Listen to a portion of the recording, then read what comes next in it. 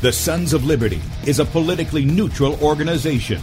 We believe that the Judeo-Christian ethic has provided the principles upon which this nation was founded.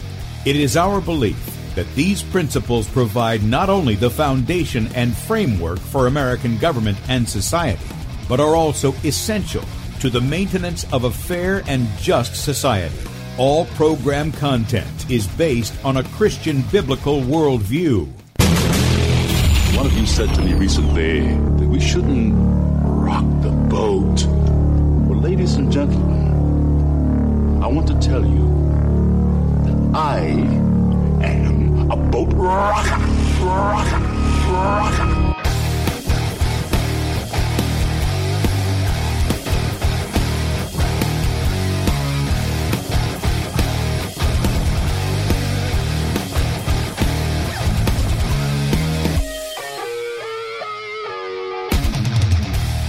Good morning, America. Welcome, Christians, conservatives, constitutionalists, liberals, libertarians, communists, Islamists, LGBTQ, RSTUV, WXYZ people, and all the boat rockers who are in the house. Welcome to the Sons of Liberty radio show here on Red State Talk Radio, where we use the Bible and the Constitution not to see who's on the right or the left, but who is on the straight and narrow, by the way. Try to get a guest on. I mean, got a great book. I'm just going to tell you. And I told it, he says, what are you about? And I said, well, we talk about news and politics. We talk about the Bible. We talk about anything under the sun. I mean, because nothing's off limits because it's God's creation and God has something to say about all of it. And so we try to bring that to bear. He says, well, let me check it out and we'll get back to you. And he never got back to me. And so I call him up a week later and he goes, he says, who are you with now? And he's, oh yeah, I checked you out. He says, but what was the major thing that you had? And I said, well, we use the Bible and the Constitution. He goes, well, that was my problem, is you guys talk about the Bible. And I don't want to be associated with that. Okay. We're here to promote the truth of your book, which is truthful. And you're concerned that you're, quote unquote, associated by talking about your book with people. Okay. Good grief.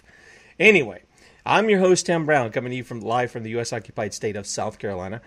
I'm the editor at sonslibertymedia.com, and for our Muslim friends, I'm the infidel that Allah warns you about. I hold to the book, the Bible, as the authoritative word of God. Glad that you guys have joined us here, where you're not ashamed to be associated with folks like me and Bradley, who actually believe in the Bible, because you're brothers and sisters in all of this, and so we appreciate your support very much. If you'd like to check us out online, sonsoflibertyradio.com and sonsoflibertymedia.com. In fact, if you want to check us out as far as the video portion of the radio show, please do so. Go to sonsoflibertymedia.com, scroll right down there on the right side of the page. We're live. Just click on the button there. Join us on YouTube if you'd like to chat with us. Jump into the chat room. Do that as well. You can also watch that live video feed on Bradley's Twitter account at BradleyDean1. My Periscope or Twitch accounts at Setting Brush Fires. If you're on there, Periscope, same thing. Facebook, Bradley Dean SOL. Our YouTube channel, look for Bradley Dean on YouTube. BeforeIt'sNews.com, we're right there on the front of the page. And also DLive.tv at The Sons of Liberty. And, you guys got some snow. I wish I had snow. I saw some falling in Atlanta yesterday. And I thought, well, we usually get it if they get it. And we just have mushy rain. But hey, praise the Lord, we need rain. He knows what we need, so he provides that. And we're grateful to him for that. Finally, if you want to help us, again, we don't ask for money. We're not televangelists or any of that stuff. We put out our stuff at no cost to the people, just like Jesus did. There wasn't any cost for anybody to hear the message. Okay, but if you would like to support us, you can do so by heading over to sonsoflibertymedia.com, and there's a donate button here if you want to donate a one-time donation and help us out with the costs that we have. Or if you'd like to become a son or daughter of liberty, this is a monthly subscription, and you can set it for whatever you want to set it for. I think the beginning thing is $30 a month, something like that. And you can go up however high you want to go up. But this helps keep us on the air, helps keep us doing what we're doing at Sons of Liberty Media. It also helps keep Bradley out there educating people in the states, all 50 of them, as far as our Christian constitutional heritage. And then finally, if you want to check us out as far as signing up for our email list. You can do that at sonsoflibertymedia.com as well. Just put in your email. We don't sell it. We don't rent out the list. You won't get spam. You get one email a day. That's it. That's just how we operate. And it lets you know what we've put up on sonsoflibertymedia.com. You get that every evening. And we would very much appreciate your support in that. Okay, with that said, I'm not going to open the phone lines today. I told you I had an interview with Trevor Loudon. Now, I played the other one the other day, and that was with Leah Southwell. If you didn't see that, I really do think it was a really enlightening interview. Okay? Now, Trevor is probably far more well-known, and I appreciate the stuff he has exposed, especially with the Muslim Brotherhood. I'm going to try to find those because I think we have those at Sons of Liberty too. But he's exposed those things. He's exposed the issue of America's enemies. And one of the things the Bible tells us is that be sure your sins will find you out. Numbers 32:23. And God warns the people of Israel in Deuteronomy 28. Listen to what he says in verse 45. Moreover, all these curses shall come upon thee, and shall pursue thee, and overtake thee, till thou be destroyed, because thou hearkenest not unto the voice of the Lord thy God, to keep his commandments and his statutes, which he commanded thee. And they shall come upon thee for a sign and for a wonder, and upon thy seed forever, because thou servest not the Lord thy God with joyfulness and with gladness of heart, for the abundance of all things. Therefore shalt thou serve thine enemies, which the Lord shall send against thee, in hunger, and in thirst, and in nakedness, and in want of all things. And he shall put a yoke of iron upon thy neck, until he have destroyed thee. The Lord shall bring a great nation against thee from far, from the end of the earth, as swift as the eagle flieth, a nation whose tongue thou shalt not understand, a nation of fierce countenance, which shall not regard the person of the old, nor show favor to the young. And he shall eat the fruit of thy cattle, and the fruit of thy land, until thou be destroyed, which also shall not leave thee either corn, or wine, or oil, or the increase of thy kind, or flocks of thy sheep, until he have destroyed thee. And he shall besiege thee in all thy gates, until any high and fenced walls come down, wherein thou trusted. You hear that, America? You're trusting in those walls, wherein you trusted, throughout all the land, and he shall besiege thee in all thy gates throughout all thy land, which the Lord thy God hath given thee. And there's curses that follow after that are even more horrific than that. That's God's promise. But there's also hope at the end of it. You know, we read even among the lukewarm church of Laodicea, this is what Jesus says to them. To the one who overcomes, I will grant the right to sit with me on my throne, just as I overcame and sat down with my Father on his throne. He says, those I love, I rebuke and discipline. Therefore, be earnest and repent. The message is not doom and gloom if we would but repent. And the Bible tells us that God is the one who grants repentance. Now, folks, if you don't have a heart that desires to repent, God help you. God help you. With that said, I've got an interview that I want to play for you from Trevor Loudon. You'll hear there's some interaction. Now, it is a conversation, okay, that we're having here more than really an interview. But what I want you to pay attention to is, I like Trevor. I like what he has to expose. But here's the thing. The idea is to deal with the enemy that people see, rather than the enemy we have made of God. And I want you to pay close attention to that. It's not that he disagrees with repentance or faith or any of this. He says that. But he believes that, you have to deal with the thing that's right here in front of you first. Well, if you want God's help, you deal with him first, on his terms. Okay? So with that said, it's a good interview because it deals with what we're faced with. It's just what God said out of Deuteronomy 28. And I don't think anybody can deny that. So without further ado, now listen, this is going to run definitely over the time that we have for the radio show, because the interview itself is a little over an hour, about an hour and 5 minutes. So when we get near the end of the show, you can I'll close out the show and we'll finish up on the other side. So if you're listening by Red State Talk Radio, you want to join us on the video platforms, it'll finish there. And then it'll be archived at sonsoflibertymedia.com. Without further ado, here's my interview with Trevor Loudon. Okay, welcome to the Sons of Liberty, and we are here at the John Birch Society event down in Greenville, South Carolina, and with me is Trevor Loudon, and he has agreed to come on and be chastised. He's not agreed to be chastised, but we're going to have a conversation with him about some of the things that's going on in our country, and I want to welcome you to the Sons of Liberty, Trevor. Look, it's a pleasure to be on. Thanks for having me. Yep. And so what we talked about is, or what you've been talking about, you mentioned a couple of things that you've been speaking about, but primarily it gets to an issue of a Marxist revolution. And just the other day, we had G. Edward Griffin on the show, and he said, it's one thing when you're dealing with a Marxist, because for a large measure, it's all up here. They're willing to talk to you, they're willing to debate you and have all this, but he says it's a whole different thing when you've got a Marxist-Leninist. Because the Marxist-Leninist says the issue is not just to convince you of something, it is to seize power and to implement that ideology. And so I want you to, you were speaking with the Birch Society here. Can you give people a little bit of a foundation of why you're doing that and what you're seeing taking place in America today? Well, I'm doing that because I see the JBS, the John Birch Society, as I see them as the special forces of the liberty movement. These guys have been fighting this for a long time. They're very disciplined, they're very focused, they're very effective in what they do. And we need everybody in the army right now. We need everybody who believes in liberty, stands for liberty, to stand up against what's happening in America. And what is happening is a Marxist, and as you put it rightly, a Marxist-Leninist takeover of the country. And if people haven't quite got that yet, they haven't been paying attention. The main instigator of this, the main driver of this is the Chinese Communist Party.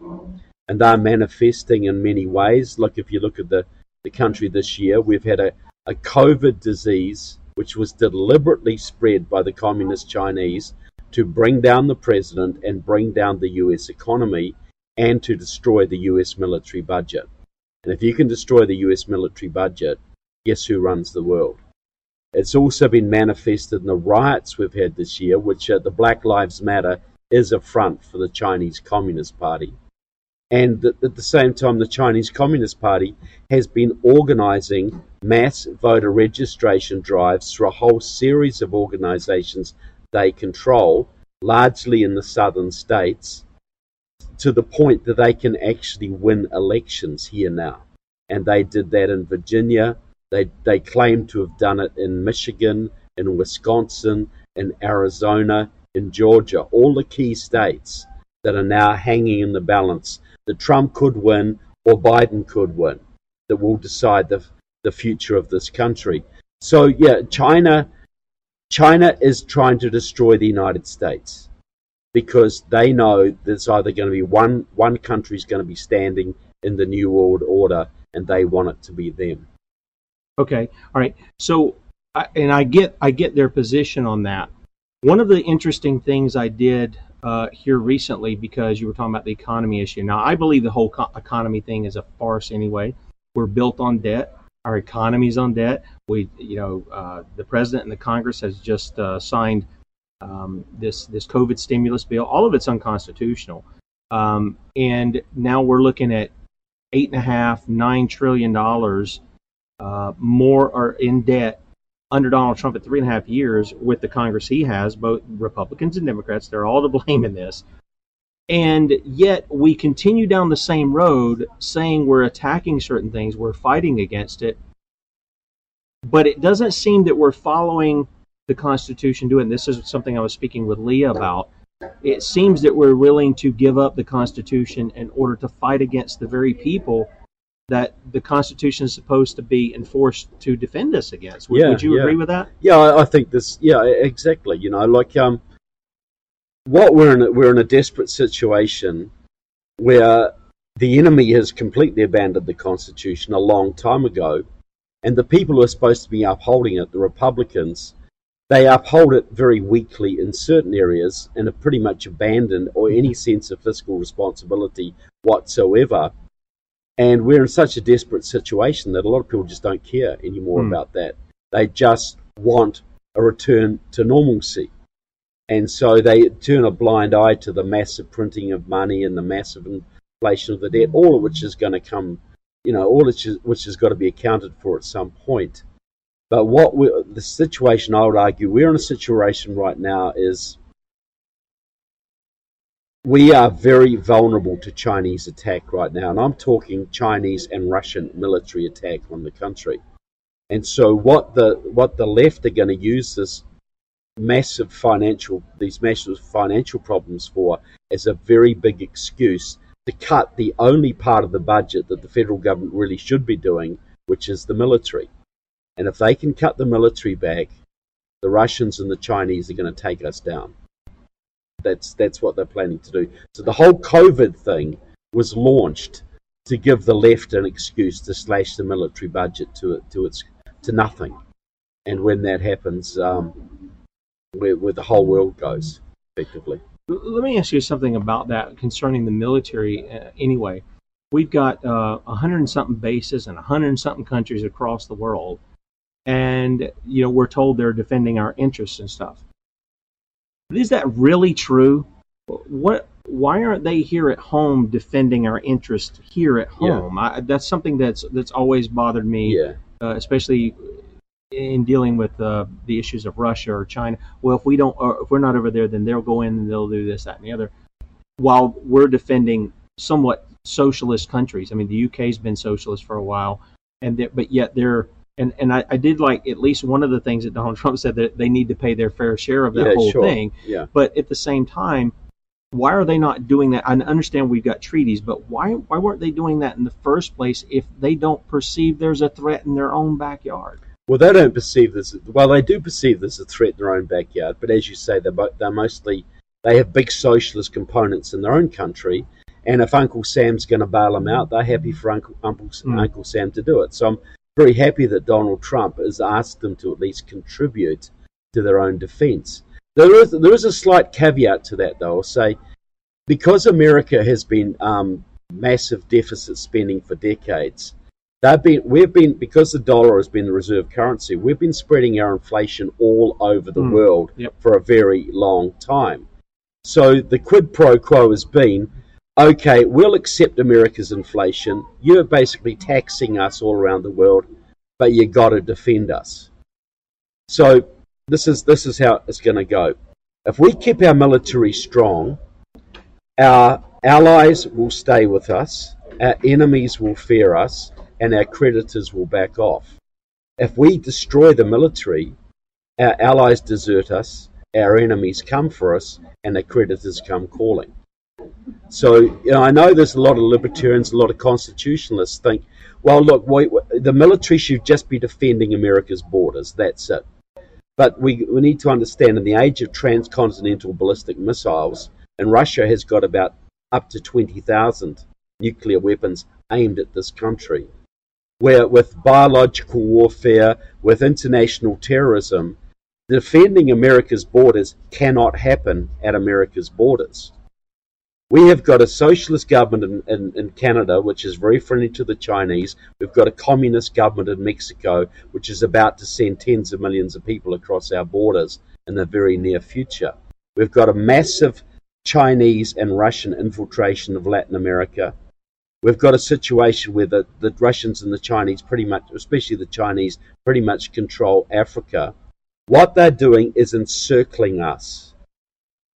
And they would love us to get rid of every military base all around the world. And I'm not saying they're all justified. And I'm not saying every military adventure that America's undertaken is. Look, this is how it should work. You've got a problem overseas. Somebody attacks you like 9/11. Mm-hmm. So you go over, you take out the Taliban, then you go home. you take them out, you go home. But I see nothing wrong with military alliances with friends around the world. And as you say, if they pay, especially if they pay their way, I'm not an isolationist when it comes to military. I do believe in military alliances. If Britain fell to the Soviet, if Europe, look, put it this way, if we pulled out of NATO tomorrow, Russia would own Europe in a week. Europe would be gone. If we pulled out of South Korea and the Philippines and Southeast Asia, the whole of the South Pacific would be dominated by China very soon.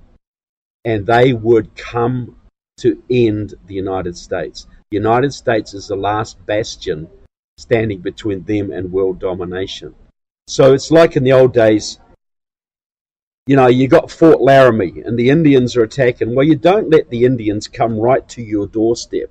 You have outposts. You have defensive redoubts that you can stop the Indians before they get right to your gate, because then they'll start firing fire arrows into your fort and they'll burn you to the ground. So, I'm a bit different from a lot of libertarians and people who believe that the military is way too big, maybe in some areas, and that it should only be defending America's borders. America's borders are all over the world. In the age of intercontinental ballistic missiles, you've got to be able to stop Russians launching stuff out of Siberia. You've got to be able to stop the North Koreans launching something from Pyongyang. And that means you have to have alliances and bases in other countries to contain your enemy. If you have, America has a lot of ballistic missiles as well. Only about quarter of much as the Russians do. Right, but it doesn't take that many to do a lot of damage, right? Look, if we got in a war with Russia tomorrow, we would lose. They have outgunned us. We have not built a new nuclear weapon since 1992. Mm. They are building they've got weapons that could take out Texas. One bomb could take out Texas. We are way, way outgunned as far as nuclear weapons go. And that's just Russia. That's not Russia and China. Mm. And they are working together through the Shanghai Cooperation Organization. They have a military, political, and economic alliance against the United States. Their goal is to bring the United States down, because they know the United States is the only country that can stop them dominating the world, and the only country, and they also fear they're the only country that could even affect them militarily. Can I ask you something with regard to China in that? Because I know the president has hit on that quite a bit, on the issue of China. And I think he's right on what he says about China. But the question I have is, I was doing some numbers off of the government website. I forget the specific one I was dealing with. But on that, it was talking about the number of imports and exports. And I think it was in millions. And it was hard for me to read because they have like 100,000s and you're supposed to read them by millions. So up until this year, and I assume a lot of this is all this pandemic stuff of the COVID stuff. Up until this year, the exports for China continued to go up. So did the imports, but the imports were significantly smaller than the exports. So we were still doing that. Now we know that money ends up going right into the hands, because this communist China is right in the hands of their military and their government. So we're in essence helping them build their military. Absolutely. So when are we going to curb that around if we know that's what we're doing there? And I don't know how much we're doing in Russia. I didn't quite look at that. But when is there a time where we, instead of just throwing a bunch of money at our military, when are we going to do it where we stop giving money in those kinds of and that's a very good point, because just like before World War II, American companies helped build the Nazi war machine, and American boys then had to go out and get shot out by bullets that were paid for by America. And that's exactly, see, this is how it is. Kissinger, the great globalist, sold us the idea: if we make friends with China, if we export our industry to China, if we gut our economy and send it to China, and we allow them to flood our country with their imports, they will become our friends, and they will peel off the Soviet bloc, and they won't be friends with Russia anymore, and they'll be friends with America, and this will be a great, wonderful world. Well, we've done that for 30, 40 years now. So what we've done, the Chinese are killing 30,000 our kids every year with their fentanyl. They have taken over Hollywood and indoctrinating our kids with that.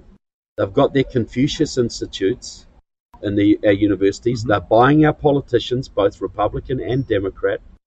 They have unleashed a pandemic on our country deliberately, which has virtually wrecked our economy.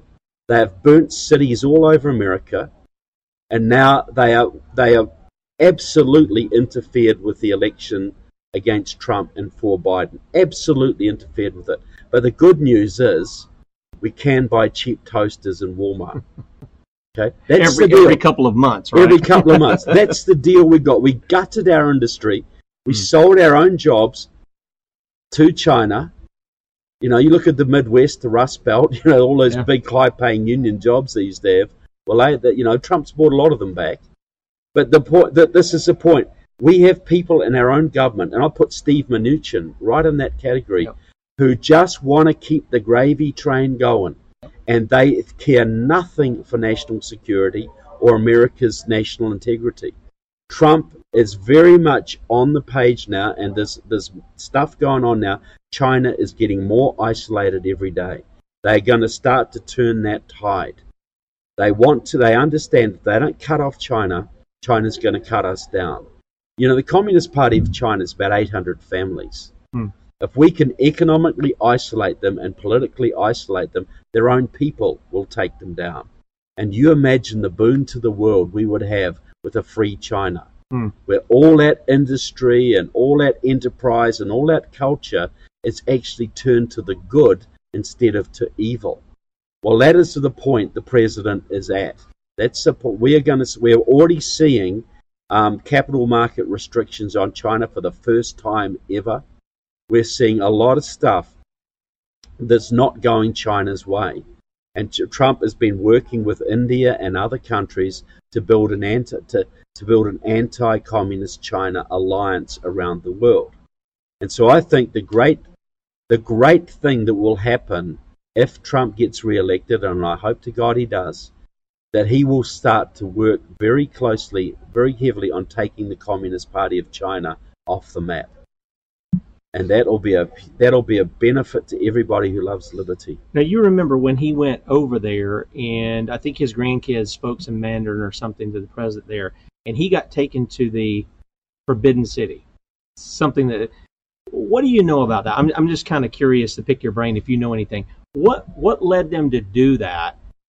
Why would, because he's been very vocal about what China's been doing, why would he, one, be invited into that? Why would they let him in there if he would be so anti-China the way it is? And I'll just add this. I've got a friend who's been living over there for years. He's trying to get back here to the States. He lives down below me here in South Carolina. And not only that, but he's got friends there in and around Hong Kong. And they talk about, the Christian church there has been growing. It's been persecuted. But even many of them are saying that the communist Chinese in power now are not like they were with Mao. They seem to think they've been softening. They still are communists, but they seem to think they've been softening from what they were. Well, that may have been up till a couple of years ago, but all the reports I'm having now, they're cracking down hard. Okay. They're cracking down hard on Christianity, hard on Falun Gong. Look, Xi is returning to the Maoist way. And this was always going to happen. See, we've got to understand, very, very simple. The Chinese sold us this big lie. Look, we've introduced business. We've introduced capitalism. We're abandoning, and people were saying, Americans were saying, well, look, it shows they're abandoning socialism, right? They understand that it's not going to work. People, this is basic Marxism. There are 5, if you look at Marx, there are 5 stages. You have primitive communism, where you live in a cave and you go and kill a mammoth and you share the meat amongst yourselves. That's primitive communism.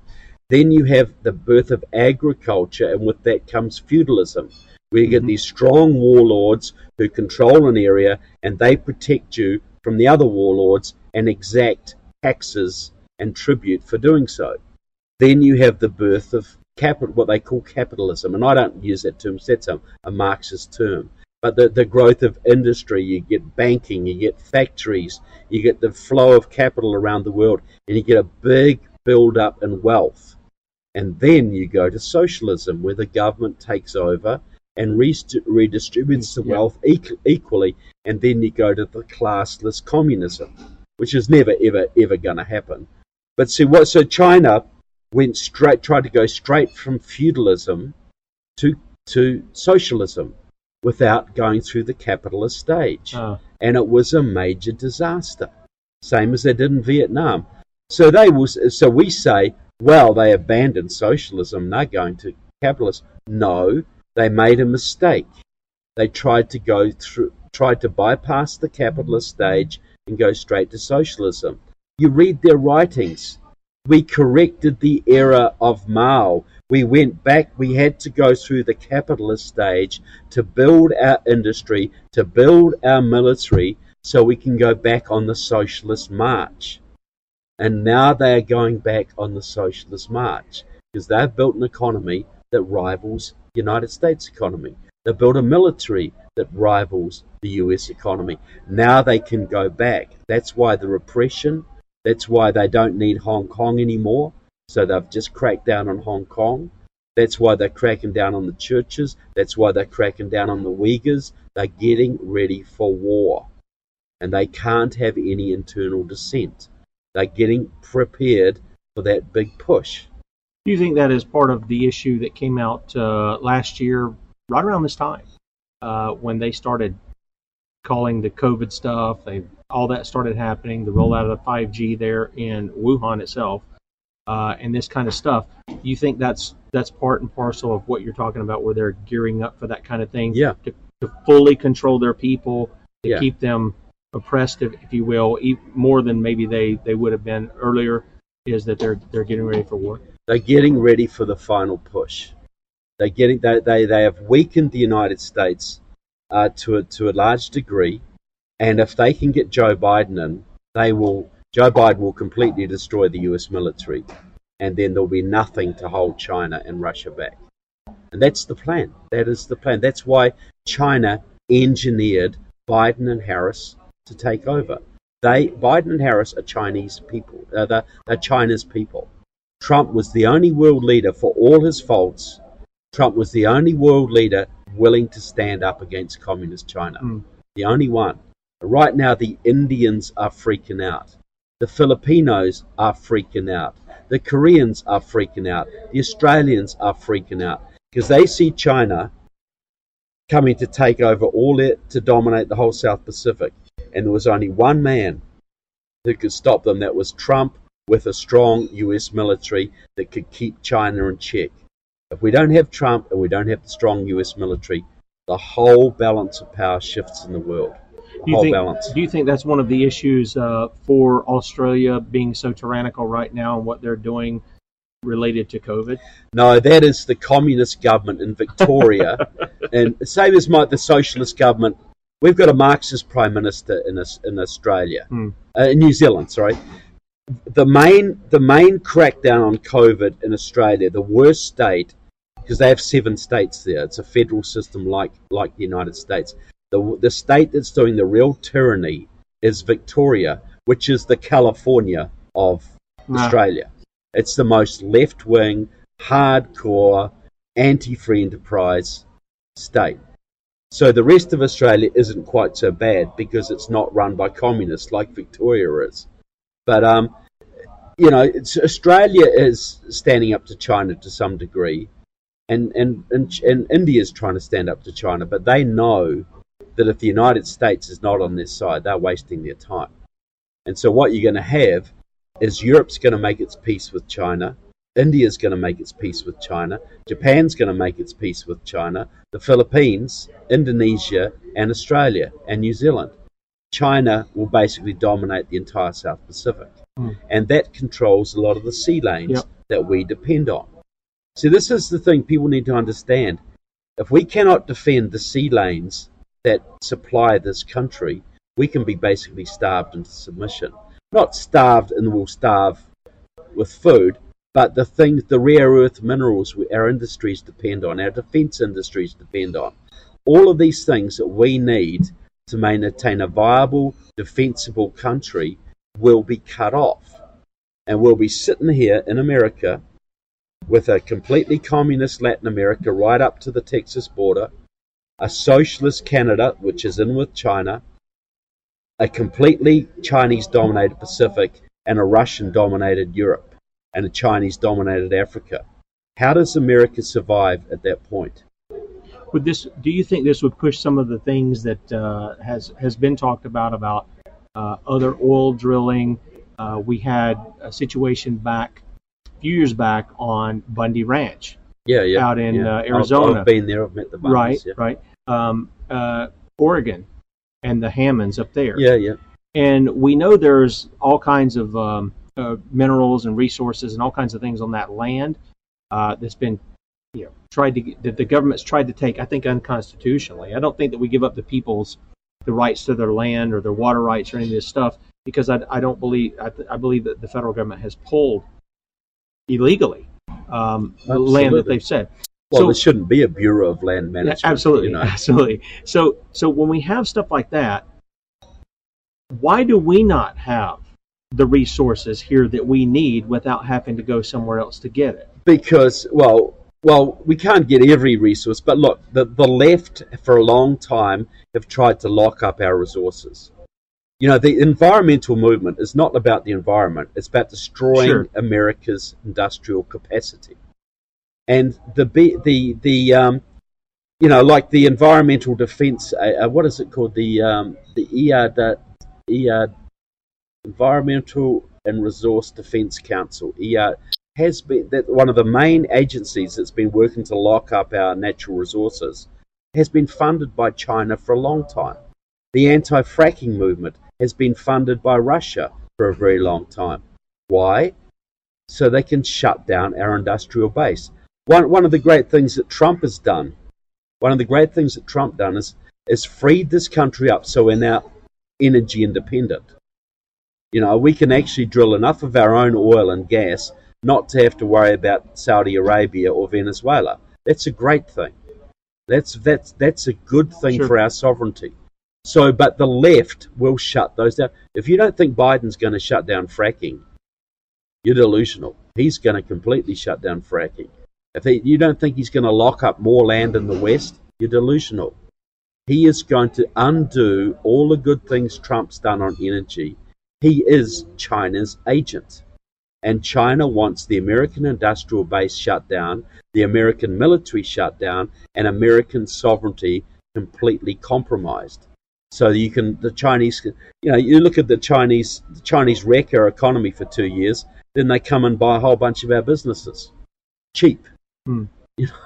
This is what we're facing here. Yeah, and I hear what you're saying. I totally believe that Joe Biden is like that. I believe that about Kamala Harris. I believe that about Dianne Feinstein. I'm surprised somebody hasn't taken it. Well, I'm not surprised because, again, with my interview with G. Edward Griffin the other day, you've got the peaceful revolution, you've got the violent revolution, and in that you're seeing these factions that are allegedly against each other, but you've obviously got one that's a controlled opposition issue. Yeah.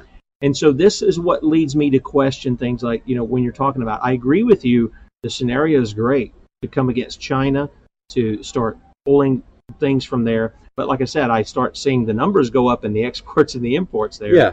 And you think, well, why are we calling for an increased military budget when we're still supplying China? Right. And that doesn't make any sense. Well, but let me see if let me ask this question, and because this was something that, I see, but I thought Mr. Griffin put it so clearly.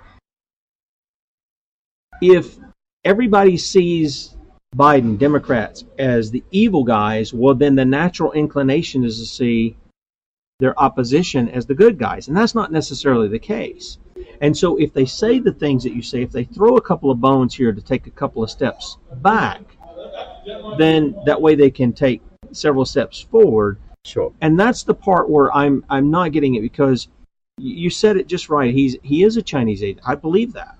I believe the same, like I said, about Feinstein, about Harris. Yeah. There's a bunch of people that we could point to. And then we could also get into the thing I was telling you about with the articles we were carrying by you and your group a couple of years back on the Muslim Brotherhood. We can see that infiltration too. I mean, our enemies are, as you said, encircled around us. Well, no, they're not. They're inside us. They're inside us too. Yeah. So the question to me is, the president's job, other than the formalities that he has under the Constitution, Article 2, Section 3, it's not anybody else's job but his, is to make sure the laws are faithfully executed. Our president has said, this person's treasonous, this person's committed crimes, this person's committed fraud. We can name Ilhan Omar, Rashida Tlaib, we can name Hillary Clinton. I mean, he's promised us justice. That's his job. Okay? We wouldn't even had a Biden for a candidate had that job been done. Now, everybody can point the finger at William Barr or Jeff Sessions, but the buck stops with the president because he's the only one named in the Constitution.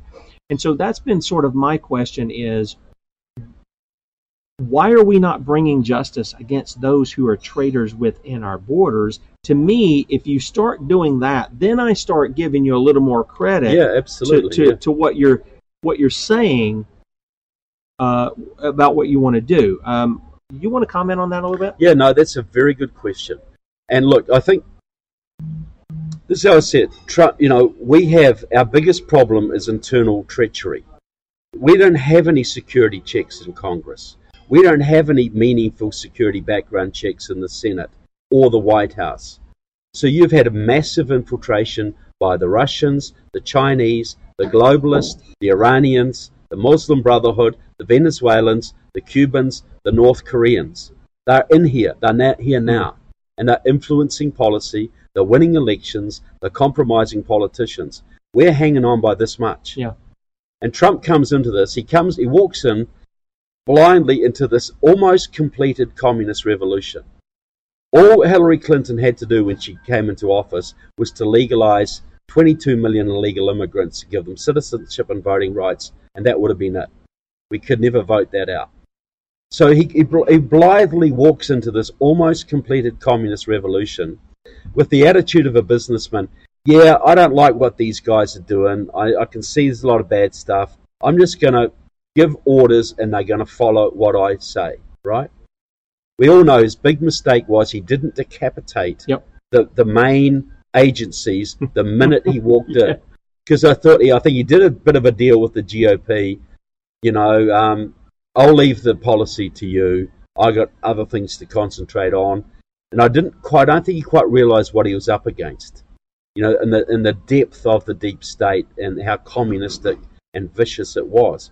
So he walks in there and he spends 3 or 4 years fighting sabotage within his own system, fighting the Democrats and half of the Republican Party, or probably 60% of the Republican Party. And so he's sort of hanging on by his fingernails. He's got a basic heart for what needs to be done.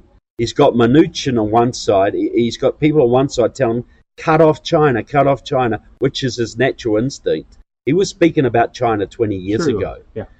And he's got Mnuchin in one ear, the treasonous Secretary of the Treasury, saying, no, we've got to build up our trade with China, all this garbage, the Kissinger line. Yep. And so I think I don't regard Trump as the savior of America. I just regard him as the first president for a very long time who's trying to do the right thing on numerous fronts, who has given us energy independence, who's cut taxes, a lot of regulations, and has tried to do the right thing by the military. He hasn't gone and started a whole bunch of new wars. No, I was just telling Leah that's one area I'll give him credit for. Yeah, he hasn't. Look, he has tried to. He hasn't abandoned the alliances, but he's told people to pay their way. He has he's built some peace agreements around the world that other presidents have failed. So I'll give him I don't know. Look, if he didn't have any opposition, I would give him about a 7 out of 10. But given the opposition he's had, I'll give him about an 8.5 to 9 out of 10. Because he has overcome a lot of opposition. So what we've got is a situation, the Democrats are communists, the unions are communist, Hollywood's communist, most of the Republicans are globalists or pinkos, And so he's in the White House with a rebellious civil service, a revolution on the streets, and a war with China happening, Chinese burning our cities. He's hanging on by his fingernails. He's fighting because he knows, I think he's got the measure of what he's got to do. And if he gets a second term, I think he'll get a lot of it done. I think he'll seriously take America out of the United Nations. I think he will seriously take down the Communist Party of China. I think he'll keep taxes coming down. I think he'll do I think he'll be a lot more fiscally responsible than he has been up till now too. I think he's been in a desperate situation. Look, I'm a fiscal hawk. I don't like massive budget deficits. I don't believe in this stuff. But, when you're in a war, when America was in World War II, budget discipline went out the window. And every time there's a war, budget discipline goes out the window. And we are in a war right now. We are in a war for our very survival right now. So although I am a budget hawk, I'm a free marketer, I'm an Austrian economist, budget discipline isn't the big thing that concerns me right now, because avoiding a war with China, which we will lose, is the big thing that worries me right now. So I'm willing to give the president a bit more slack on that issue than I normally would, because I see if we cut our military now, we're done. Well, mine isn't so much the military, even though I have a certain view on that too. Sure. But it's more on the wealth redistribution, what we talked about, the Marxism. Yeah. Because let's be honest about the COVID stimulus. Not only is it unconstitutional, it is the very definition of wealth redistribution. Yeah, it's corporate welfare. Yeah. It is the things that conservatives were angry with Obama for wanting to do. The wealth redistribution, taking them. Those aren't federal dollars; those are dollars on our backs. Yeah. So in our children's plus interest, and it's like even the $1,200 checks that went out, and that's what I was telling people. I said, you might be happy about that. Oh, I got $1,200 just out of nowhere. You just paid out $2,500 to get the $1,200. Well, or maybe $6,000 by the time it's all said and done. Yeah. But you get it. You get that point. And it's like people don't see what's in front of their face. And to me, I see that debt becoming more a big national security threat, because if you get to a place where your dollar's not worth anything, how are you going to be able to fund that defense? Yeah. Look, that's 100% right. I agree with you. I just say that we're in such a desperate position. That's a massive problem that we got to have to handle tomorrow. We got a massive problem today. Yeah, sure. We have to handle now. Well, this is why I wanted to add, and I don't mean to interrupt you. I wanted to go back to that question I asked you before about the secret city that he went in China. They don't let outsiders go in there. So why would they let a man who has openly said, China's done this to us, we got to fix this problem, we can't be letting China do this? I mean, he's called them every name in the book, and rightfully so. I get why he's done that. I'm in agreement with him in that. Why would they let a guy like that in there? See, in my mind, I'm just telling you, in my mind, his history has been he's been groomed by the media. Now, he said all this stuff for years ago. We have the clips to prove he's talked about China. We've heard him talk about the economy and things of this nature. I have no problem agreeing with people that that's there. But it's this thing that sticks in my mind. Why would they let him go in this place? Why would these imports and the exports especially, continue to go up, which means a lot more money for China? And yet, this is dealing with China. See, I'm not seeing the actions with the words. I can see the big contradiction. Yeah. You see that. Look, the Chinese wanted to court Trump, because they knew, because of some of the things he's done, tariffs, the way he stood with the Hong Kong protesters, right, the way he stood with the anti-communist candidate in the Taiwanese presidential election, that's embarrassed the Communist Party of China. And when you lose face in China, you risk losing power not long after. So they need to court Trump. They need to keep the money flowing. They need to flatter him. They need to try and, Trump's natural instinct is anti-China. They need to try and counter that, because they got Mnuchin in the Treasury doing everything they want. And Mnuchin has sort of snowballed Trump a little bit too, I think, I think so too. So look, I don't want to come across as somebody who think, Trump's going to be the savior of America or whatever. All I'm trying to say is we're in a much more critical situation than I think most people realize. We're facing military attack. And I'm well aware of that. Yeah. The only thing that's stopping that military attack right now is a strong military. And the big temptation, and the Democrats already driving this, is going to be big defense budget cuts in the next budget go-round. See, Trump has done a lot of positives. Cutting taxes, energy independence, the Supreme Court, a lot of good stuff. He's done some bad stuff too. His criminal justice bill I didn't agree with. Bribing the states with red flag gun laws. Yeah, the stuff like that. Exactly, Yeah. Exactly. He's not the strict constitutionalist I would like. He's more of a populist type of pragmatist. Guy. Yeah. But he does have some principles. He does put America first. He does understand the threat from China. He does understand national sovereignty. He's taken us out of 2 UN bodies. I haven't seen anybody else do that. He's taken us out of the Paris Climate Accords. You're right. I haven't seen anybody else do that either. Can I chime in on that for just a second? Because I was mentioning this with Leah. I gave praise there when he pulled us out of Paris. I gave praise when he pulled us out of TPP. And he said NAFTA was bad for us. But yeah, the MMA is not much.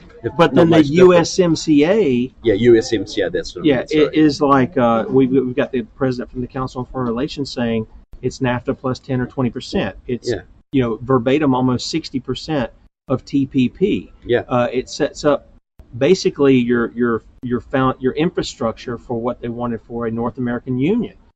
So I'm like, okay, that to me is the step back to make 2 steps forward deal that you find in the Marxism. This is where I have a hard time getting behind it because, like what you said, I'm seeing a contradiction there. I hear him go to the UN and give these great speeches, and he's like, all right, so when are you cutting the paycheck to them? And it doesn't happen. So forgive me, it's the words are one thing, it's the other that gets and there are contradictory messages here. There are clearly things he has done that are good. Clearly, and there are things that you've done that raise very deep red flags. Right. So this is where we're at. Biden is a communist. Kamala Harris is a communist. She will destroy America. About 60% of what Trump's done is great. About 20% of it is iffy, and about 20% of what he's done is bad. That's not ideal, but that's a heck of a lot better than the 80%, 90% communism that we get under Biden and Harris. So what I want to see is Trump re-elected, and I want to see pressure put on him to do things like abolish the Department of Education, fully pull America out of the United Nations, fully stop all trade with China, all of it, which I think President Trump will do. There's already stuff being drafted that is going to clamp down on China. He's used this sort of lame duck period to put a whole bunch of things in that will make it very hard for a Biden presidency to open up with China again. So he's doing some very good stuff there. But the key thing I'll get back to all the time is we've got to keep the military strong. And Biden will destroy the military. Because as I said before, if the military is strong, your allies will stand with you. Your enemies will fear you, and your creditors will back off. But if your military is weak, your allies desert you and go with your enemies. Your enemies smell the blood in the water. They smell the blood in the water, and your creditors come calling. And this is the big issue for me. The big issue, because Biden will destroy the military completely. He has worked his entire career for a group called the Council for a Livable World. Mm-hmm. I've done documentaries on this. Right. That was set up by a Soviet agent to recruit candidates in your government who had worked to gut the U.S. military. Okay, all right, I'm going to pause this. Now, guys, one of the things I want you to see is, look, there's no doubt that there have been certain things that have been done, but I want you to see how I engage to get him to think. And you see everything I'm pointing out, he's agreeing with. He's double-minded, though, in how he's seeing it work out. And I like Trevor. I like the stuff he's exposed. No question about that. But he's falling into the trap of thinking, okay, well, these guys are really bad. This must be, he says Trump is not the savior, but it's kind of positioned that way. I'm going to play the rest of this after the show. Join us on YouTube, Facebook tomorrow. See ya. Okay, all right, letting the people join us in from Red State Talk Radio. Again, guys, part of this I want you to see that's going on is how you get people. Look, we can shout at people all day long, okay? And when I have a monologue, that's right, Jen. If you criticize Trump for anything, you're labeled a hater. You can see that even Trevor and I can have a conversation where he makes a point. I ask him, okay, how does that work with this? Because it's obviously and he admits it's contradictory. We are being driven, and I'm going to play this in a second, and then I'll make some commentary and close out the show because there's, I don't know, 15 or 20 minutes left in this. It was a much longer interview than I expected it to be. But what I see happening here is we're being driven just like the Russians were being driven when Reagan ramped up all the spending he did. He put us 3 times in debt what he took office with, okay? And allegedly communism fell. It didn't fall. I make mention of that in the interview. It just moved over here. That's what it did. It moved over here. And so all of this spending, again, the Bible says some trust in chariots, some in horses, but we trust in the name of the Lord our God. And you're going to hear this in a minute, I'm going to bring it up in the interview. If we don't repent towards God, who we've made a great enemy against ourselves, okay? If we don't do that, then you can forget building up your military because God, I just read to you from Deuteronomy 28, God is going to bring those enemies against us because we remain His enemy. We have put ourselves there, and I'm going to hit it. I'm just going to play the interview because I'm going to hit that in a minute, and then we'll close out the show, okay? Here we go. The advantage of Russia and China. He worked his entire career for these people. You know, so that's what he will do. The Green New Deal will be implemented, which will destroy the economy even further and destroy the US military budget. Trump, to his credit, has backed the military. He has not used them for stupid adventures. He has increased their budget. He's changed their horrible rules of engagement in Afghanistan. He's got rid of the transgender policy. And he's put some better people. Morale in the military is way better under Trump than it ever was under Obama or any of his Democrat predecessors. So that is the critical issue for me. If we don't have a strong military, nothing else matters. If you cannot defend, why do you have a Second Amendment? So you can defend your home. If you can't defend your home and your family, you can't defend your business or your country. What do you have? Yeah. What do you have? You got nothing. And so I don't, I'm a constitutionalist. I'm an Austrian economist. I believe in free trade. I believe in small government. I know all the arguments. And I believe them. Right. But we are not at that situation now. We're at a situation like we were like Britain was in World War II. Britain was facing Nazi invasions. You had this drunken lush Winston Churchill spending like a drunken sailor, but he stood against the Nazis. Yeah. And he got Britain through the war with the massive debt, all of that, but was fiscal responsibility the big priority in World War II? Yeah, this is sort of, though, something that at the Sons of Liberty we do. We stick with the Bible and the Constitution, and we say we do that not to find out who's on the right and the left, but who's on the straight and narrow. Yeah, That's kind of the issue. Yeah. So with that said, I've often told people, I said, our greatest enemy is not Islamist. It's not communist. It's not any of this other stuff. It's God Himself. And God has told us about curses that come upon a rebellious people. Now, we see that. And you talked about a lot of things that He would stop. One of the biggest things I think that catches the eye of God in judgment, excuse me, is we are continuing, still under the self-professed most pro-life president. And I gave him credit on Title 10, on the defunding of foreign Planned Parenthood. Great. I said these are good steps. but he continues to fund the American Holocaust inside our borders.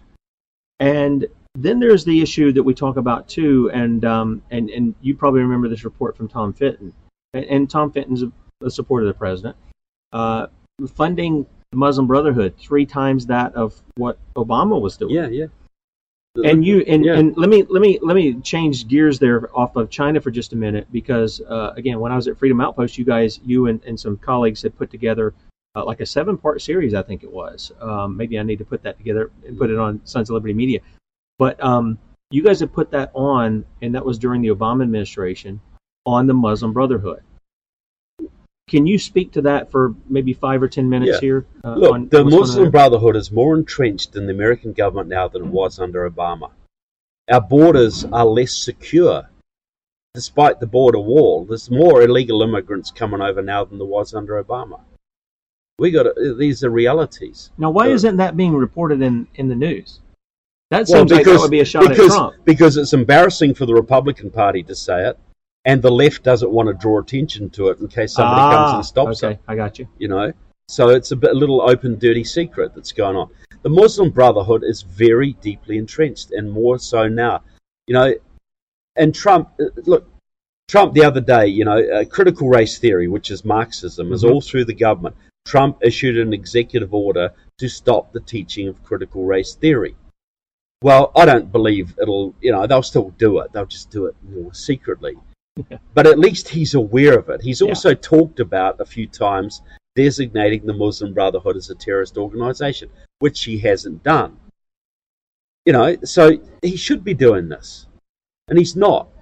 But Biden would encourage it. Biden would make it massively worse again.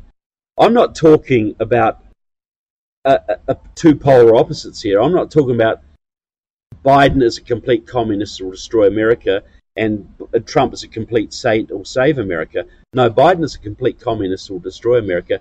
Trump is a guy with good instincts who's failing in a whole bunch of fronts and has done some good stuff in other fronts. That's the alternative we have right now. That's where we're at. We don't have a knight in shining armor who's going to come down and restore the Constitution and balance the budget and designate the Muslim Brotherhood and do all this. We don't have that. If we had that alternative, I'd be out there voting for him right now. Well, now, can I ask you something on that front? In our Constitution, we have Article 1, Section 8, Clause 15. This is the militia. The militia is demonized. It's demonized by Democrats. It's demonized by Republicans. We had this thing going on up in Michigan where my understanding is that militia group was going in there to arrest her, to bring her to stand trial because she was clearly in violation. The court had already ruled against her. She said, "Oh, the heck with you guys, we're going to do this anyway." So they were coming in there to do that. Now, under that particular clause, it's the militia, it's the people. And remember, the Constitution starts with we the people. Most covenants that were made in history start with the Creator. I mean, it starts with the Creator. Now, we have that in the Declaration of Independence, obviously. But the people are the ones to enforce the law. And the people have been told, no, that's left up to other people to enforce the law. Now, the president is clearly, when he takes the oath, he is charged with making sure they're faithfully enforced. And he's given that authority to call forth the militia. We've seen the riots go on in the streets. We've seen those things. My thought is the solution to all this is not the president. I mean, everybody thinks it's the most powerful position in the world, but the fact of the matter is our founding fathers didn't think of it that way at all. But he does have power. No. The president is grown more like a king, right? Than what it was originally intended to be. Yeah, right. So my thought is the solution is the people, and then we get back to my interview with Leah earlier. The people have lost being a moral people. They've lost being, I don't even like the term religious, they've lost being a Christian people and their morality derived from the scriptures. And so they're willing to let all kinds of stuff just go on and say, somebody else will take care of that. Well, that's what we have the police for. That's what we have this for. And they're unwilling to take the responsibility in their own communities to make sure they get angry when they don't see justice served, but they're the very arm to bring justice in that. Is that not an element that we should also be looking at to to deal with some of these things? Look, absolutely, I agree. Citizens' juries, you got, the role of sheriffs, Right. constitutional sheriffs. All of these things are extremely important, and we should be encouraged those as much as possible. And on the local level, that's what I completely support. I'm just talking about right now. We've got a choice between two kings. A king this is on the international level. We've got a king who will destroy us, a king who will do a lot of good for us. Not perfect, but whatever. But yes, the long-term solution, we just got to keep the country together and surviving, so that we can build the movements from the grassroots that will take the country back. I'm doing a movie right now, Enemies Within the Church, because I see that the churches have completely abandoned their responsibilities in this country. That's exactly and right. so the politics, Andrew Breitbart used to say, politics is downstream from culture.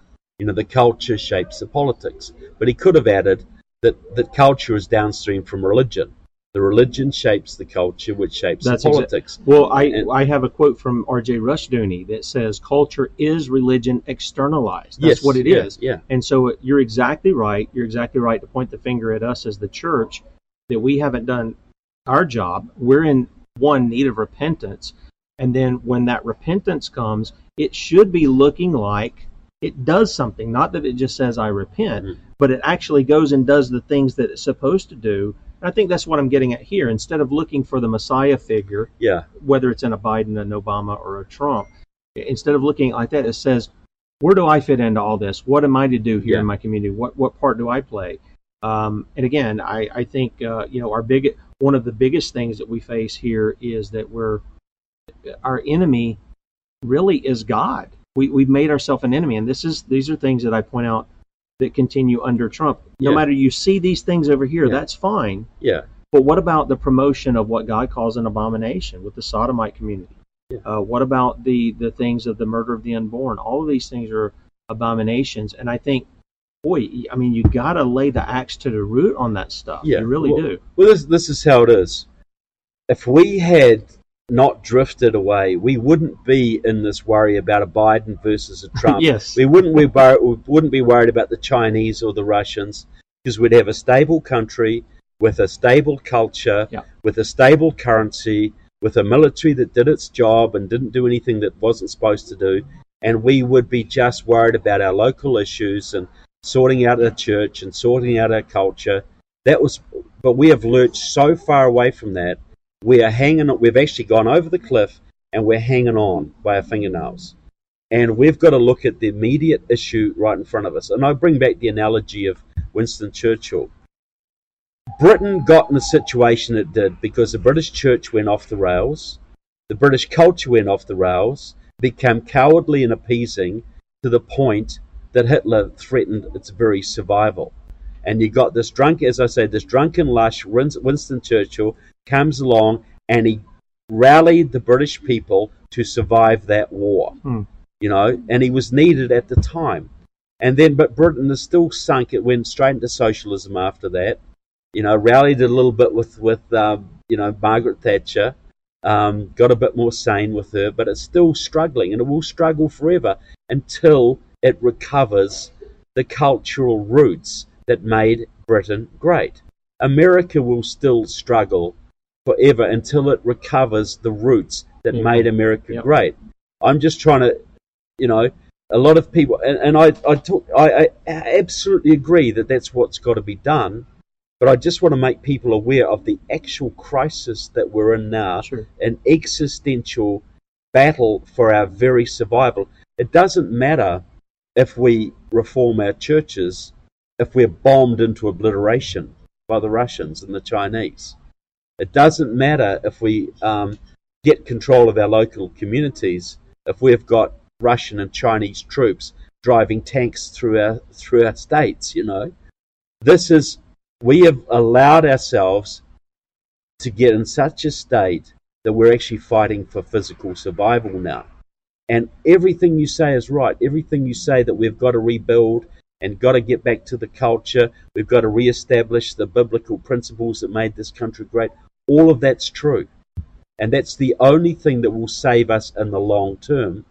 but we've also got a very short-term, immediate, right out in front of us problem to solve as well. And if that problem's not solved, all the other stuff doesn't even come into it. Yeah, well, I don't think they're necessarily mutually exclusive. No, they're not. Either, they're not. because we're told. I mean, if we actually believe what God has said, that if we do this, He'll do this. He'll heal our land. He'll not only heal our land, but He's the one who goes out and fights our battles. I mean, we see this with Israel.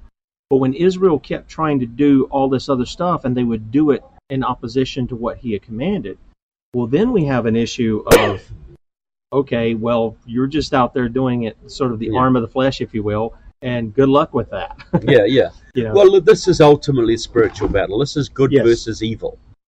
And this comes down to all of us being better people. If we were all the people we should be, 90% of our problems would disappear overnight, Sure. And we wouldn't be even debating whether Trump or Biden was the president, because Biden would never even got past dog catcher stage. Yeah, sure. And would probably have a much more righteous president than President Trump. So I'm just trying to get across some of the nuances here, because as some people say, forget about the elections, forget about Trump. We just got to focus on our local communities and get right with God. And we do. But we got to fight this battle on every level. Every level. There's no level that is off limits. There's no level that can be ignored. We're fighting a battle on every front, and we only have to let down our guard in one area, and we get swamped. Yeah.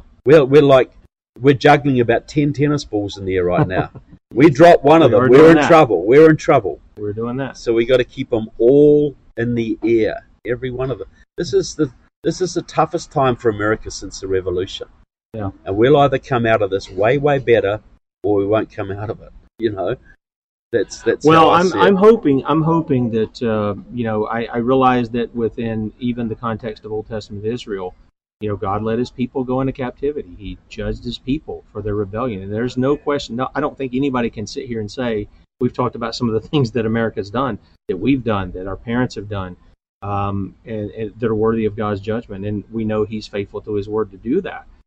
We also know He can be merciful too, but He's merciful on His terms, not ours. Well, I think the election of President Trump was a sign of mercy. We didn't really deserve somebody who'd come along and at least do some good for the country and give us hope. And I think a lot of people thought, well, okay, let's say we won another miracle in 2020, and we haven't got it so far. But what if Trump wins this battle he's in right now? What if he exposes the massive Democrat vote fraud that's been going on for decades? What if he enacts legislation that end the vote fraud problem in America with widespread public support? What if abortion goes back to the Supreme Court and gets overturned? What if we can actually prove the Department of Education is unconstitutional and the new Supreme Court strikes it down? What if I see we're on a period where a lot of good things have aligned that could carry the country forward and actually restore a lot of the things we've been fighting for. I'm not blind to the problems. I'm not blind to the faults of President Trump and some of his philosophies. Sure. But we've also been smiled on. Him being elected instead of Hillary Clinton was pretty darn good. The Supreme Court situation has a lot of potential. The fact that now we're energy independent is a great thing for this country. The fact that our taxes are a lot lower is a great thing for this country. Yes, I know about the ballooning debt. Yes, I know about all the other problems. I'm not blind to any of these things. Yeah. But you got to take the positives when you can get them. That's one of the things that we've talked about. We've said where the man is on the side of the law, we stand with him, and I've done that. I've pointed to people. They say, "Well, you just hate Trump." No, I don't. I've written these things over here. I had one of the guys that he owns the radio station that I'm on, and we talk about that. He's real heavy into a lot of the deep state stuff and all the technicalities and names. And I said, I just want to know, has anybody been prosecuted? That's where I want to go with it, because that's all I care. You can tell me till you're blue in the face that this, that, and the other is going on. Did you prosecute him? Okay, well, it doesn't mean anything. Sort of. Yeah. But he asked me. He says, was there anything? He says, first he asked me. He says, why do you hate Trump? And I said, well, I don't. I said, I constantly point to the law. That's where I point to. And he says, well, what do you like about Trump? And me, I said, well, one of the things I like is, if the reports to be believed, and I think they are, he's been one that's gone after child trafficking. I mean, like nobody has. Mm-hmm. I said, so that's one of the things. He says, well, good. I'm glad to hear. So, I'll pay you the same compliment. You're not like some of the, what I call them, the Trump toadies, that the man can do no wrong. And if you critique him, you're a traitor. You're a traitor. You know the people I'm talking about. So I know there are rational people who have reasons for supporting Trump. And some of those things I would point back and I would say, yeah, some of those things are right on. They're good things. And then at the other, in the bigger picture of things, I kind of go back and I got to tell you, I just feel like one step back, two steps. That's what I feel like. One step back, two steps forward. But let's get ready to close this out. Why don't you tell people a little bit where they can find out more about you? Like you got a website or things like this nature? Look, I've got a website, trevorloudon.com. Loudon is Loudon. I've got another website called keywiki.org, KEYWIKI. It's got 130,000 files of American communists, socialists, radicals, traitors, all the Democrat contenders, a few Republicans. So that's a great resource as well. But trevorloudon.com, I've got a movie out there called Enemies Within, which is exposing the Marxist and Islamist infiltration of Congress. That had 3 million views on Amazon Prime, so I took it out 2 weeks before the election. And you can get my movie on my website, and you can also get my book Enemies Within: Communists, Socialists, and Progressives in the U.S. Congress, or my latest one, White House Reds, which exposes the communist background of Biden, of 10 of the Democrats standing for president in this election cycle. That's Tulsi Gabbard. That's cute little Pete Buttigieg. That's Mrs. Nice Amy Klobuchar from Minnesota, whose father used to take her on bicycle tours of the Soviet Union when she was a young woman. So what it gets at is it exposes the deep communist penetration of the Democratic Party, and there's information in there that you'll get nowhere else. So that's my specialty, is exposing the radical left and how they infiltrate the Democratic Party. And I know that's not the only problem we face. Sure. This is like, what we're facing is this massive octopus with about 15 legs that's trying to strangle America from every way. But sometimes you got to cut off one leg at a time. And you got to cut off this. You start with the leg that's strangling you the most right now. Right. Then you go to the next leg and the leg after that. So we all know that American interest helped to build Nazi Germany, but still American boys had to pick up guns and go and fight the Nazis, because otherwise they would have killed all our allies and eventually would have killed us too. Right. That's just the way it is. If we don't deal with the little problems, if we don't deal with the traitors in our own country, we're constantly going to be fighting people from overseas that we're not prepared to fight. Right. And that's, but ultimately America can only be brought down by traitors inside, and that's what I talk about, is the enemies within, the traitors in our own system. Right. Trevor Loudon, thank you for being on the Sons of Liberty. Real pleasure. All right. It was a good debate. Yes. Okay, all right, so there's the end. Now, we've got some questions. I'm going to take a few minutes here to kind of hit some of those, because I think there are good questions. Let me just address the thing that Trevor went into, and you can see sort of the double-mindedness there. And I don't say this to degrade him or anything. I'm an Austrian economist, I'm a constitutionalist, I'm this and that and the other, until I'm not, because I see this over here. And I think that's part of the problem.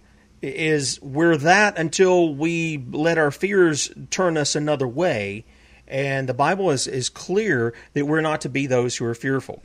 Now, there's also the question, and Rhonda had it, and it's a good question, okay? I mean, I think it's a fair question to ask.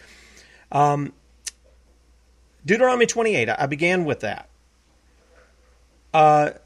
She says, and who is this scripture talking to? If you go around saying God is our enemy, how are you supposed to win souls for Christ? How is the unbelievable supposed to trust God if they think he is their enemy? I get what you mean, but your context is a bit disturbing to say the least. Okay, let me put it this way, Rhonda. Who were the people that God gave these promises of blessing and cursing to? They were His people. And we're not talking about some kind of racial thing here. Okay, we're not talking about that. I know people buy into that Jews are a race. It's not. In fact, Paul says, not all who are of Israel are Israel. The true Jew is the one that's circumcised of the heart, not of the flesh. The Lord Jesus looked at people who had their pedigree in Judaism, as it were. Okay? And He said, you're of your father, the devil. Abraham's not your daddy. Okay? So let's get it clear as to what's going on. This is the people of God. That's what it is. In fact, when God brings them into the new land, the promised land, here's what He said. He said, I'm driving out all of the inhabitants because they violated the very things I'm telling you not to do. Go back and read it. Okay? When He brought His people in, He brought them in as a judgment against those nations. He didn't have a covenant with those people. But He said, this is the things they're doing, the things I've outlined in my law. The reason I'm bringing you in is a judgment against them. Why? Because it's God's land in the first place. And He brought His people in, and they destroyed the people there up until the point they didn't do it. And God blessed them. And as soon as they started compromising, as soon as they started going down the road of what he warned them about in the book of Deuteronomy, specifically in Deuteronomy 28, what happens? They start getting the curses, and the curses start festering, and they start growing. And eventually, He chastises them with Nebuchadnezzar and the armies of Babylon. And they're in captivity. We talked about this yesterday. They're in captivity for 70 years. Just like He said. And then He sent them a deliverer, Cyrus, whom He called by name, whom I think, from what we covered yesterday, at the end of the show that I stayed over for, what he did was, I think he converted Cyrus. Cyrus recognizing the God of Israel is the true God. Now, we've not seen that out of this administration yet. It may come, or it may not. I don't know. But I'm telling you right now, when I say we've made God our enemy, let me point here to what Scripture says. This is from James chapter 4. Now remember, James is writing to the church, the people of God, the ecclesia, okay, which is what Israel was. Israel was the assembly. Yeah, you know what, Tracy? If you're stuck on geopolitical Israel today, that's not biblical Israel. The biblical Israel are the people of God, okay? Old and New Testament. In fact, read Acts chapter 7. Stephen says as much. He says the church existed in the wilderness. The ecclesia existed in the wilderness. Okay? Now, James chapter 4 says, from whence come wars and fightings among you? Come they not hence even of your lusts that war in your members? Ye lust and have not, ye kill and desire to have, and cannot obtain. Ye fight and war, yet ye have not because you ask not. Ye ask and receive not because you ask amiss, that you may consume it upon your lust. Ye adulterers and adulteresses. He's talking about spiritually speaking. Know ye not that the friendship of the world is enmity with God? There you go. There it is. Whoever therefore will be a friend of the world is the enemy of God. Do ye think that the Scripture saith in vain, the Spirit that dwelleth in us lusteth to envy? But He giveth more grace. Wherefore He saith, God resisteth the proud, but gives grace to the humble. Submit yourselves therefore to God. Resist the devil, and he will flee from you. Now, I'm going to bring that to bear here in our covenant nation that was founded hundreds of years ago, long before the Constitution, on the Bible. I've quoted it time and time again about the Mayflower Compact. Now, here's the question. Has America become friends with the world? Yep, she sure has. She's promoting the very thing And Donald Trump's doing it too. Okay? She is promoting the very thing that God annihilated entire cities, turned them to ash. You can't even find any relics of them anywhere for engaging in sodomy. This president has put open sodomites who have tried to redefine marriage. They're now in the GOP pushing the LGBTQRSTUVWXYZ agenda. Richard Grenell. His administration has tried to decriminalize what God has said is a capital crime throughout the world. They have banned Christian men from entering into America. His State Department, Mike Pompeo, has banned them because they called it out for what it was. This administration continues to sign legislation sent to it that funds the murder of the unborn. There is no debate over that. That is fact. That is documents. I put it up. That's friendship with the world, guys. What is that? What does James say that makes us? Enmity with God. Now, you ask a good question, because I know some people don't understand, well, how are we to win people to Christ? Well, wait a minute. The first thing is to show them their need of Christ, and that is to use the law. The law condemns men. It's not their friend. It condemns them. It slays them. I think Spurgeon used those terms. It slays them. Okay? It shuts their mouth. It says you're the enemy of God and you need to be reconciled to God. And God reconciles you through His Son, the Lord Jesus. That's it. Period. When you take the gospel, you're not out to make friends. Jesus said, if you think I came to bring peace, you're mistaken. I came to bring a sword, a division. How does He do that? He calls people to repentance. He calls people to obey God. He calls people to repent, to quit being the friend of the world and be the friend of God.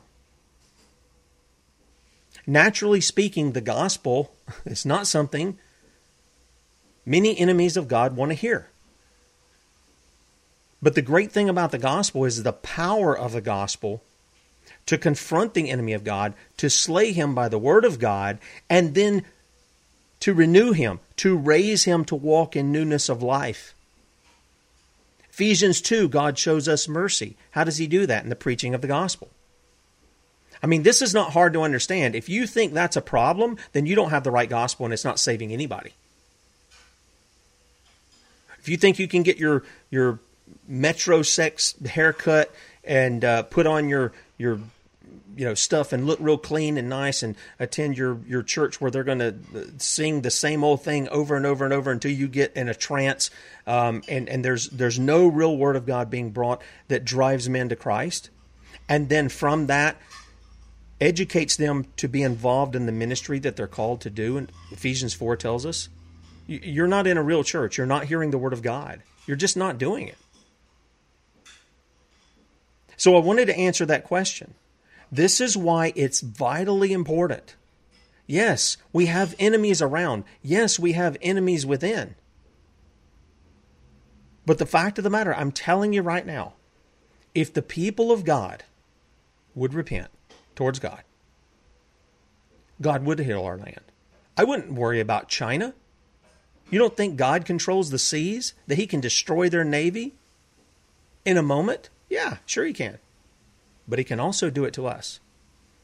He can also do it to us. And here's the thing. We talked for a little bit after the interview as well on some of these things. And I'm telling you right now, I think we have to engage people that disagree with us. Okay? We have to engage them. And we have to point out the things. And you see in our conversation here, he's telling me all these things. I have no problem buying into, there's enemies. But okay, why aren't we dealing with this? Oh yeah, that's a contradiction. Well, yeah, it is. Let's fix the contradiction. Look, we're going to spend ourselves into so much debt, just like the Soviets, and we're going to destroy ourselves with that, and then the enemy comes in, and there's nothing we can do. There's nothing we can do. I'm not saying don't have a military. Even though I think a standing army is a problem. Our founding fathers saw it was a problem. In their day, they despised it. They didn't want it. We've talked about the people. Captain Carl is in the chat room this morning. We've talked about the militia. Where the militia at? Huh? Where are they at?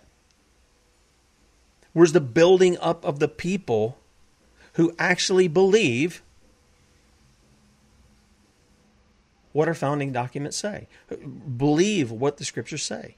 We're the people for that. Don't give me some little thin veneer of Christianity, slap it on a president or a representative if they're not doing what they say. And that's where I've been critical of the current administration.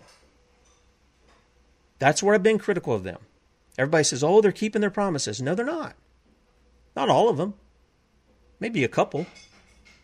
But the fact of the matter is, where they're keeping things, they then come right behind it. They're willing to give up a step so they can go 2 steps forward. And USMCA is one of the prime examples of that. It really is. And if you don't think this administration has set up to go after your guns, you're not paying attention. You're not paying attention. That whole bump stock ban thing that you thought was insignificant because you don't like bump stocks, it's a waste of ammo, you can't aim it. That's irrelevant to it. They just stepped out. They did it ex post facto, which even Congress is not allowed to do, and the executive branch doesn't write law. They made criminals, felons, out of people who had those bump stocks after they made their redefining of what a machine gun is, which they shouldn't be limiting in the first place. I'm just going to tell you. The Constitution gives Congress nor the executive branch any authority to limit what arms you have. Shall not be infringed means that. That's what it means. And nothing in Article 1 allows for Congress to do that. So what I'm saying is, look, we have enemies surrounding us. We have traitors inside. And here's the question I have for anybody who's listening out there who maybe thinks like Trevor does.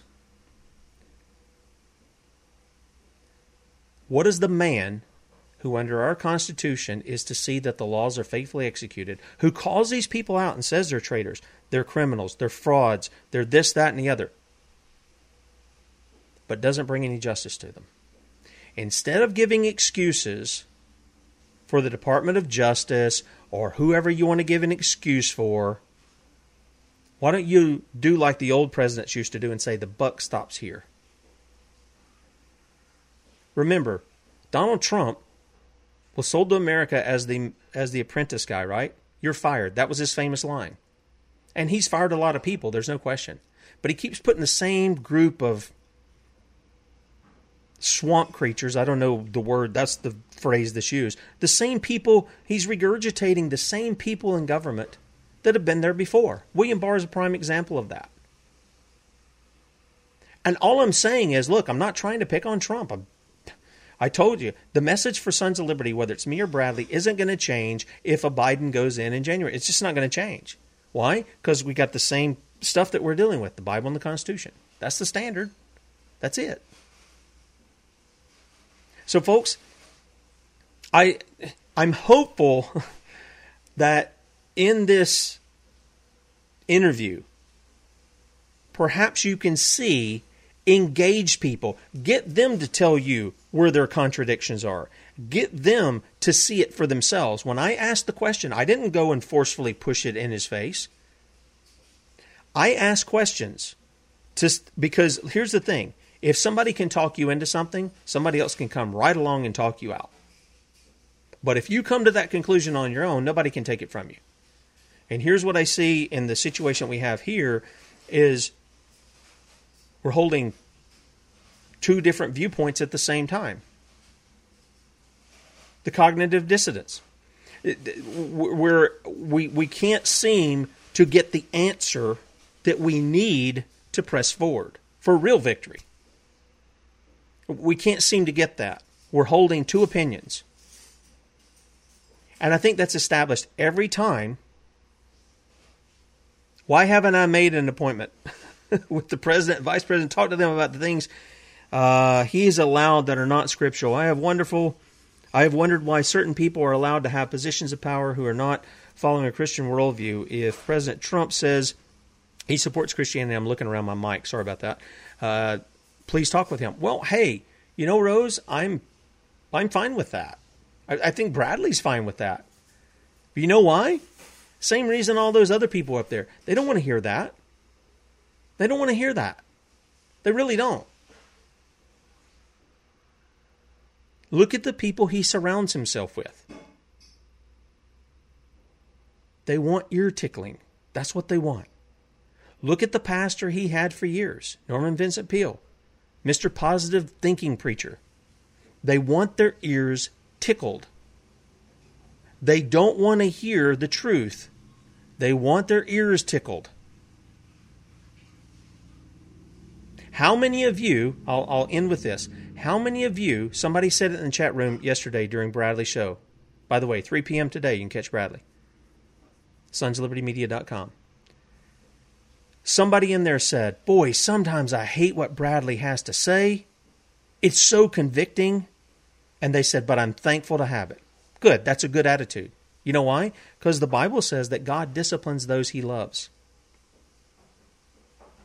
I read that from Revelation chapter 3. Be zealous, therefore, and repent. Right? Well, that's right, Stephen. That's the point, is to help him see these things. Again, guys, be kind to one another in the chat. You can be firm, but be kind to one another. You don't win people with other stuff. And I know sometimes I get fired up. But the fact of the matter is, this is what we have to do. We have to reason with the people. We reason with them from the Scripture. You know, God tells us to come to Him and reason with Him, to be reconciled with Him. We are ambassadors of Christ. We're to go to the people. We're to reason with them from the Scriptures. We're to reason with them in such a way that we're bringing the gospel to bear, the law to bear upon them, and calling them to be reconciled to God. There's only one person who's going to reconcile them anyway. It ain't me. It's the Lord Jesus. He's the only mediator between God and man. Mary isn't there. The apostles aren't there. It's just Christ. I hope the show's helpful. I really debated on whether or not. Okay, that was Stephen. Yeah, I appreciate that comment, because when I saw it, I said, well, this is the kind of heart that we're looking towards. We're not going to win everybody. We're not. I don't expect that. But the fact of the matter is, we continue to press on. And I got to tell you, Stephen, it was a very encouraging comment that you made. Guys, 23 hours, less than 23 hours now. Lynn will be with us, Rotten to the Core Wednesday, and we got a special announcement. You guys who know your history,